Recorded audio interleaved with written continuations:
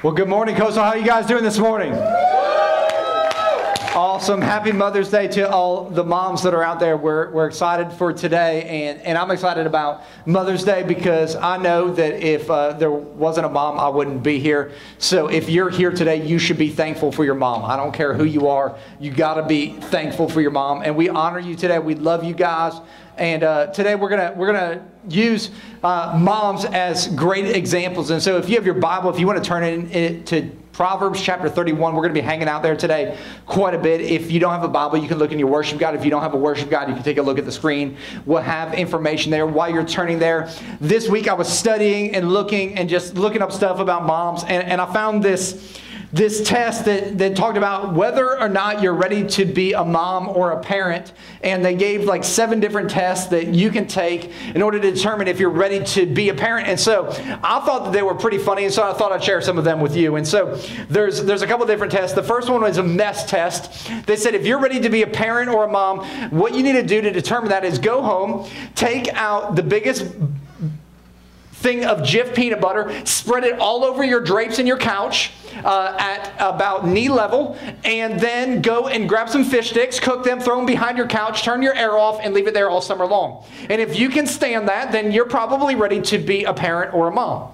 They also said, there was another one that said it was a toy test. And they said this is a really, really good factor if you're ready to have a baby. And they said what you need to do is you need to go and find a 55-gallon drum, fill it with Legos, dump it out all over your living room, blindfold yourself, and walk around without making a noise because you might wake up your sleeping child. And they said if you don't have Legos, you can look for roofing nails. They'll work just as well. I thought that was pretty funny because I know lots of parents, they complain about stepping on Legos continuously. Another one they said is the grocery store test, and this is probably my favorite. They said the way you determine if you're ready to have a kid in the grocery store is you go and you purchase a couple of goats, you take them to the grocery store with you, and you just let them wild while you shop. And anything they destroy or eat while you're in there, you pay for and take care of. And if you can handle that and gather them back up at the end of it, then you're probably ready to be a parent. Thought that was crazy. I would just like to try that just for the fun of it. Just show up at Publix with some goats and see what's happened. Like that would just be a great, great day. They also said there was another one that was a feeding test, and they said what you need to do is grab a gallon jug, fill it halfway with water, tie it on the ceiling and swing it around, and then grab a soggy bowl of Cheerios and try to do airplane noises and get it inside the gallon jug of water. And if you can finally do that, then at the end of that, cut the rope that's holding the jug of water and let it explode and hit the ground, because that's what your kid's about to do after they eat all that food. So that one wasn't very good. And then finally, they said the night test. They said that this is the defining way to know whether you're ready to have a baby. They said prepare by obtaining a small cloth bag and fill it with 8 to 12 pounds of sand.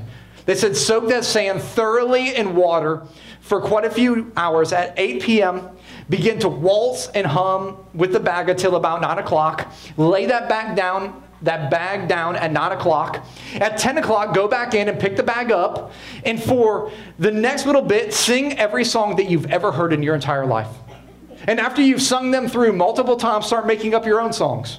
And finally, at about 4 a.m., you can lay that bag down in its crib, set your alarm for 5 a.m., and start all over again.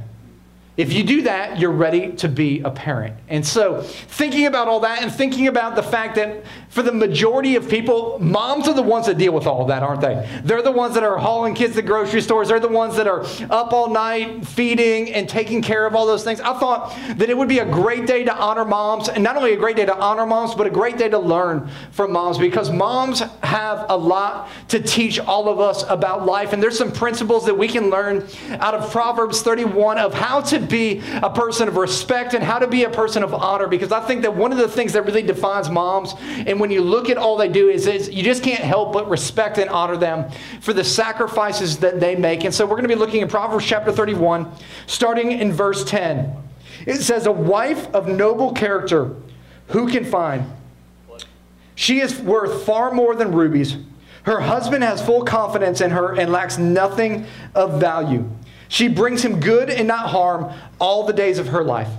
She selects wool and flax and works with eager hands. She is like the merchant ships, bringing her food from afar. In verse 15, skipping down, it says, she gets up while it is still night. She provides food for her family and portions for her women servants. She considers a field and buys it. And out of her earnings, she plants a vineyard. She sets about her work vigorously. Her arms are strong for her tasks. And looking at this and some other verses that we're going to look at, I believe that there are 7 keys to being a person of honor, being a person of respect, being a person of influence that we can learn out of this chapter in Proverbs. And the first one is this, is that a person of honor has a strong work ethic. And if you want to be a man or a woman or a teenager that people respect, that people honor, one of the best ways that you can start by earning that from other people is by working hard.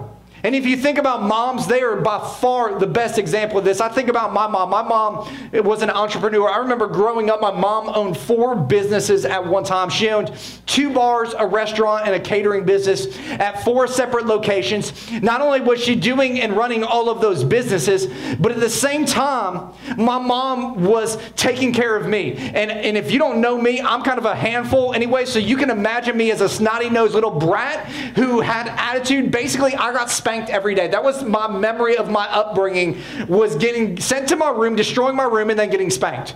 And that would probably explain a lot of my issues as well. And so, I remember that, and my mom would be there, but then at the same point, we'd go to our baseball game, and she'd be the biggest encourager. We'd go to this event, she would be there doing that. She'd be traveling around coaching other women business leaders, and I thought to myself, how in the world can my mom do all this stuff?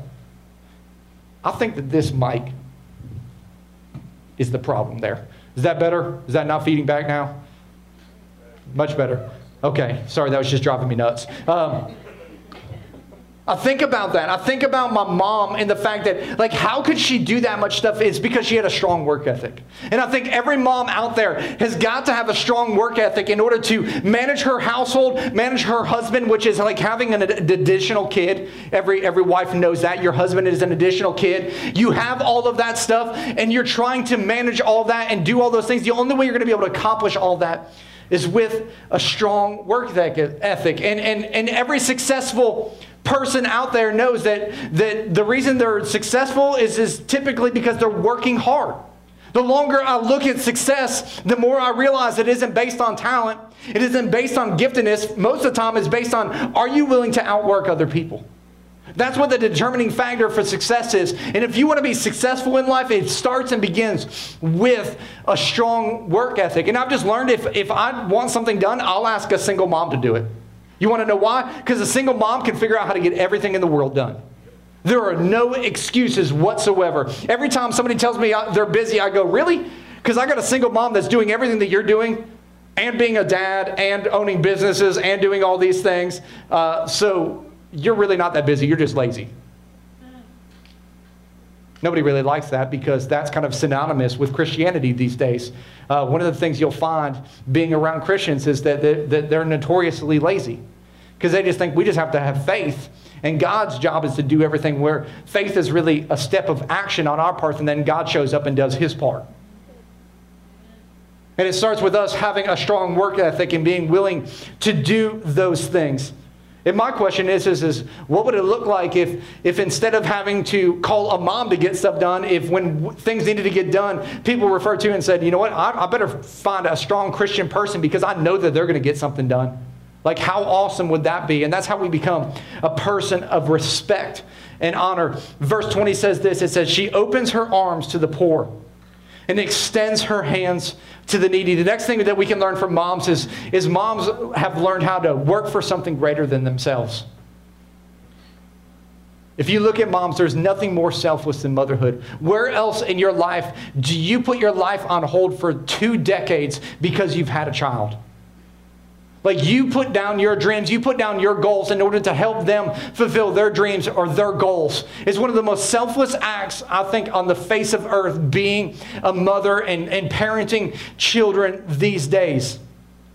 And I think that part of the problem in society is that the majority of us haven't realized that a lot of times what we're doing is for the greater good of something bigger. We just haven't equated it to that yet. I think about this. There's a story in the 60s about the Apollo space program, and it was when they were getting ready to put someone on the moon for the very first time.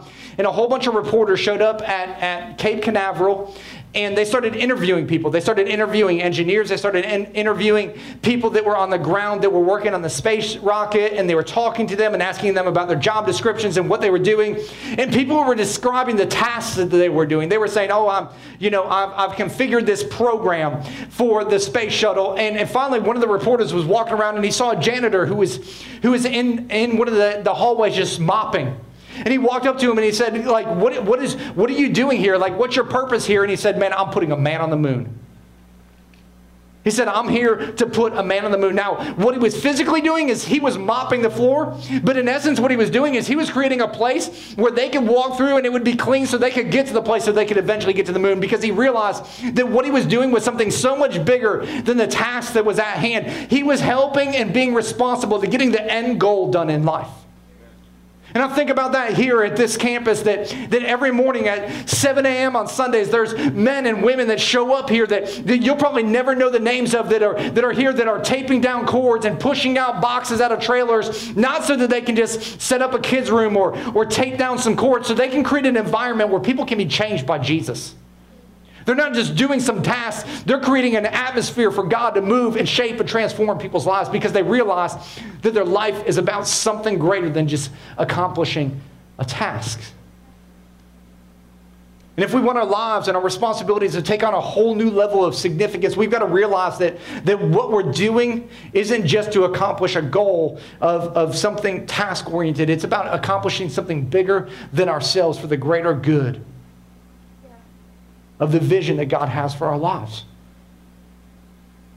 Verse 21 says, when it snows, she has no fear for her household. Apparently, I can't step up there. That's the problem. Okay, we'll stay back here. When it snows, she has no fear for her household, for all of them are clothed in scarlet. I think the third thing that we can learn is that we've got to be prepared for the unexpected with margin and reserves.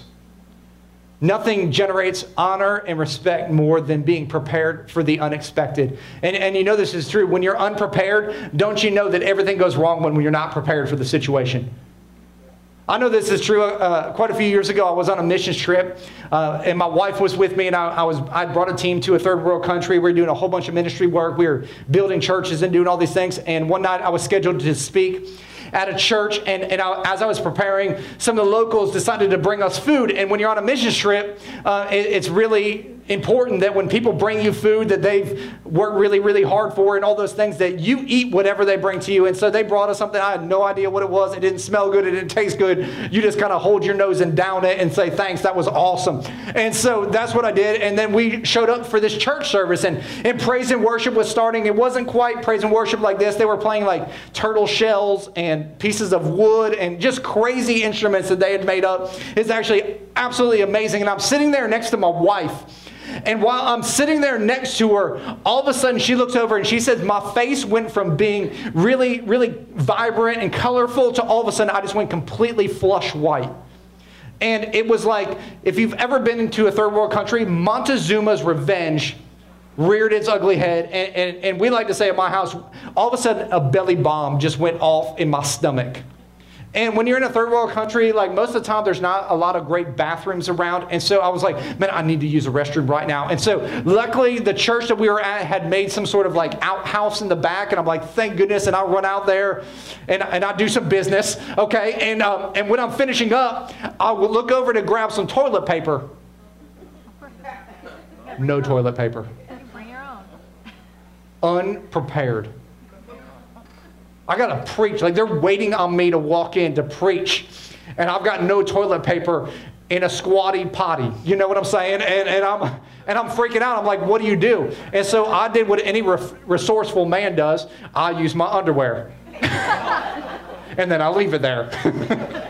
And you go commando. But I was not prepared for the unexpected. And man, it almost cost me everything.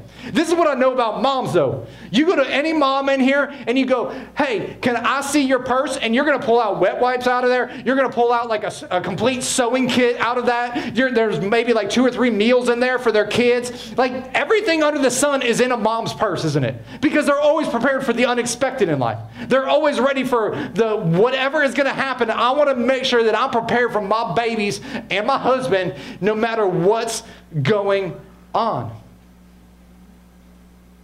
And so what about us? Do we live a life where we're prepared for the unexpected?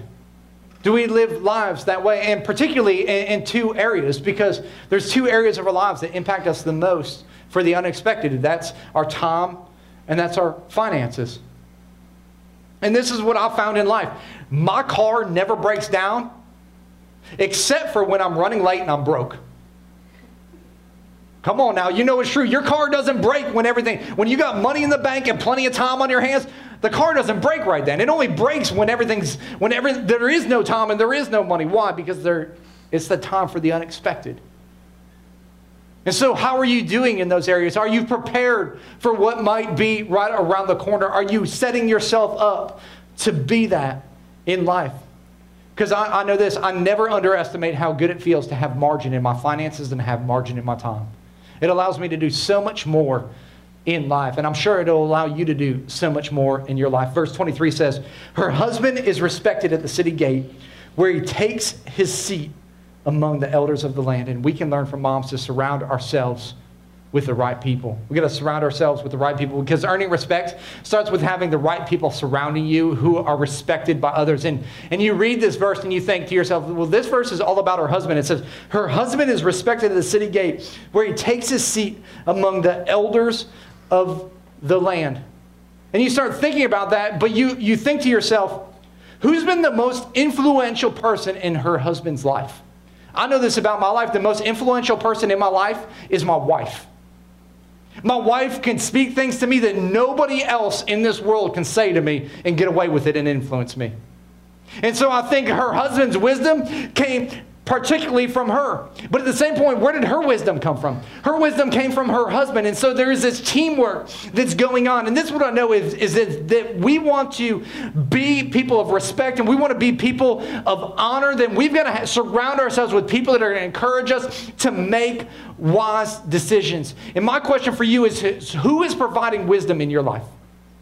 Who are the people that you're surrounding yourself with that are speaking into your life so that you can make wise decisions? I know that there's like 5 people in my life that are constantly being called upon to help me make wise decisions, because what I found is that I make really dumb decisions when I make decisions by myself. Yeah, some of you guys laugh because you're like, that's me too. Hey. Like, well, let's not get together because then we'll make horrific decisions, okay? We need to find some people that are a little bit further ahead, that maybe have some insight into some areas that we lack in, to help us make good decisions.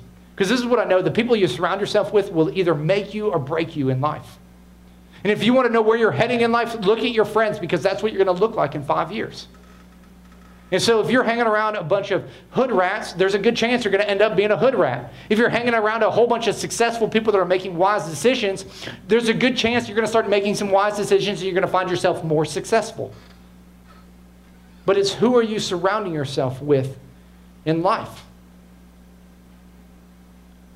Verse 26 says, she speaks with wisdom and faithful instruction is on her tongue. You got to seek wisdom in life. You've got to seek wisdom. And I know this, moms have the craziest wisdom in the world. Who'd ever thunk that baking soda and peanut butter would get gum out of your hair? Like, who comes up with that stuff? Only moms can come up with that stuff. It's part of the reason I'm bald today, because baking soda and peanut butter also cause you to be bald. Because that's what my mom used, and gum would come right out every single time. But the people that we respect and the people that we honor, man, are constantly growing and developing wisdom in their life. Wise people say stupid stuff like, watch this. You want to know why they're saying watch this? Because they're stupid and they're about to screw everything up in life. And I have a saying that I tell all the time. It's this: we can't fix stupid, we can just love it. So, like, we don't fix that, we seek wisdom. Seek wisdom from people. In fact, Proverbs 9:11 says, for through wisdom your days will be many, and years will be added to your life. If you are wise, your wisdom will reward you. My prayer for the last 15 years has been, God, give me wisdom. God, give me wisdom. Because I know that without wisdom, man, I'm terrible at making choices, and I'll do whatever it takes to find wisdom.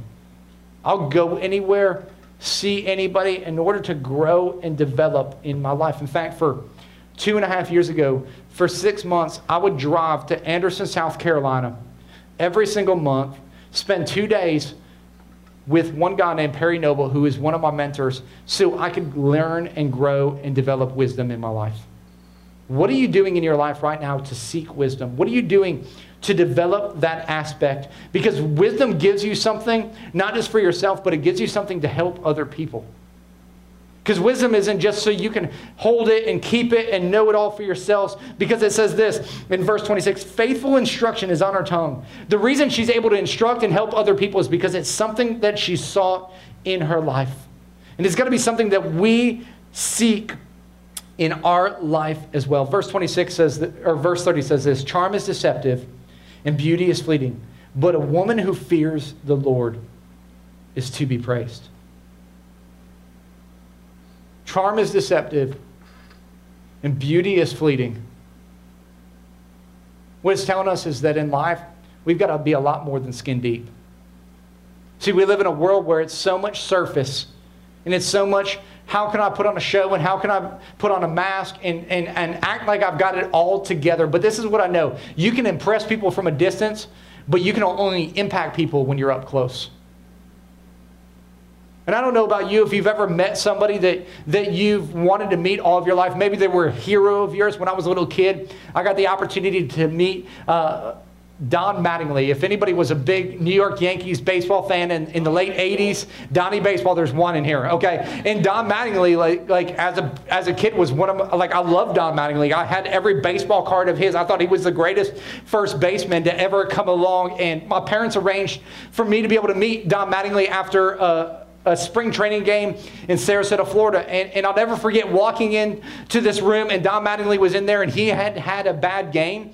And instead of endearing himself to a fan, what he did is he cussed me out as an 8-year-old. And then he stormed out of the room. How many of you all know that Don Mattingly was no longer my favorite baseball player? He was impressive from far, man. I would watch him at bats. I'd watch him on TV. But when I got up close, I saw all the things that were wrong in his life. And how he treated people. And it changed my perspective completely on him. Because we got to be more than skin deep in life. And if you want to be a person of honor and you want to be a person of respect, we can't allow our lives to be just skin deep. We're living in an age where there is so much information out there and where there's so much more known about us that we can't just be somebody on the outside and live somebody completely different on the inside, because what's going to come through at some point and you're going to be found out. And so we got to be more than that. Because there's fewer and fewer secrets out there today. We've seen this all the time. We've just seen it here locally. You can hide for a time, but everything will eventually come out. And so how are we going to commit to being authentic in life? How are we going to commit to being real and transparent so that when we show not just all the good things, but there are bad things, because all of us have those things. But if we're honest with ourselves and we're honest with other people, it's at that point that we can grow and develop in those areas. Because that beauty and that facade that we're putting on, it's saying it's fleeting. And then it says, but a woman who fears the Lord is to be praised. And that's because we got to fear the Lord. If we're going to be a person of honor and respect, man, it comes down to fear of God. And I'm not talking about a kind of fear where you're shaking in your boots and you're scared to death kind of fear. I'm talking about a reverence and a respect for who God is and what He wants to do in your life. It's living your life in such a way that in every action that you live and every action that you do, it communicates Jesus to a lost and dying world, even if they don't know that your life is pursuing Jesus. What about you? What about me? Do our lives look like that? And here's the test of that. When you meet a stranger, if you don't tell them you love Jesus, how long will it take for them to realize that Jesus is at the center of everything that you do? How long will it take them to realize that you don't live the same way as everybody else, but you live by a different set of standards. You live by a different set of morals. You live by a different set of values than what everything else tells us to live by.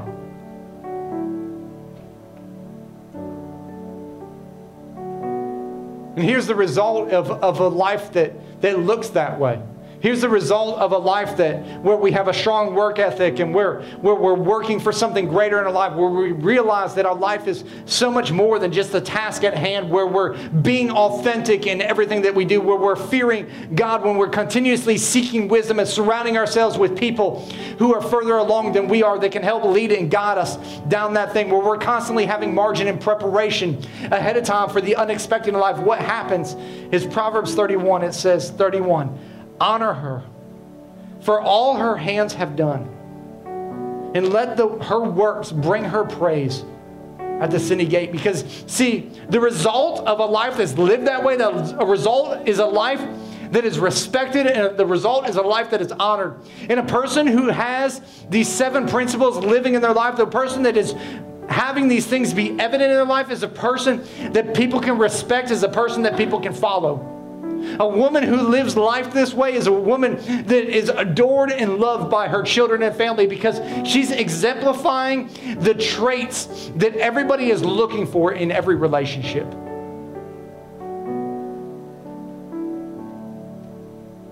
And so today, moms, we honor you. We honor you for giving us clarity, for giving us a mark to run after of what godliness should look like in our lives.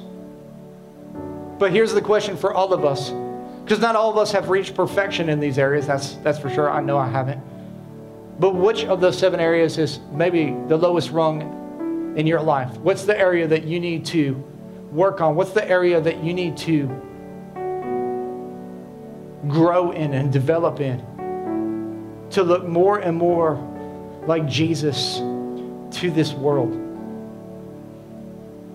Because that's the thing that we need to focus in on and develop today. It's the thing that we need to ask God to grow us in and give us opportunities to see Him move in that area of our life. And watch God do something amazing inside of us. Let's pray. Father God, we just come before you today. We just thank you for the example that you've given us in Proverbs 31 of a woman who is living a life that is so representative of what you desire for each and every one of us. Man, woman, child, youth, college student, doesn't matter. And God, I pray that as we reflect on our lives, as we look intrinsically within ourselves or introspectively within ourselves, God, that we would say, where am I falling short? What is the area that I need to focus on and develop? Maybe it's my work ethic. Maybe this is an area where I've slacked in life and I need to pick up. Maybe it's in a reverence and fear of God. Like God's cool and all, but we don't fear and revere Him. Like He's 17th on our list of priorities, and maybe He needs to shift. Not maybe, He needs to shift to that first spot. Maybe it's that we've been putting on masks and just being surfacey. And it's time to dig a little bit deeper and get real and authentic, because this is what I know is that we'll never become who God says we are until we become real with ourselves and real with God. And when we can be comfortable in our own skin is when God can use us to do amazing things. And so God, I pray that today You'd reveal to each and every person here, what is that step that they need to take? What is the response that they need to have to You today? I pray that the Holy Spirit would move and shape and just move in people's hearts right now. And that God, that we would seek after You with all of our heart, and that You would transform us from the inside out. It's in Jesus' name that I pray. Amen.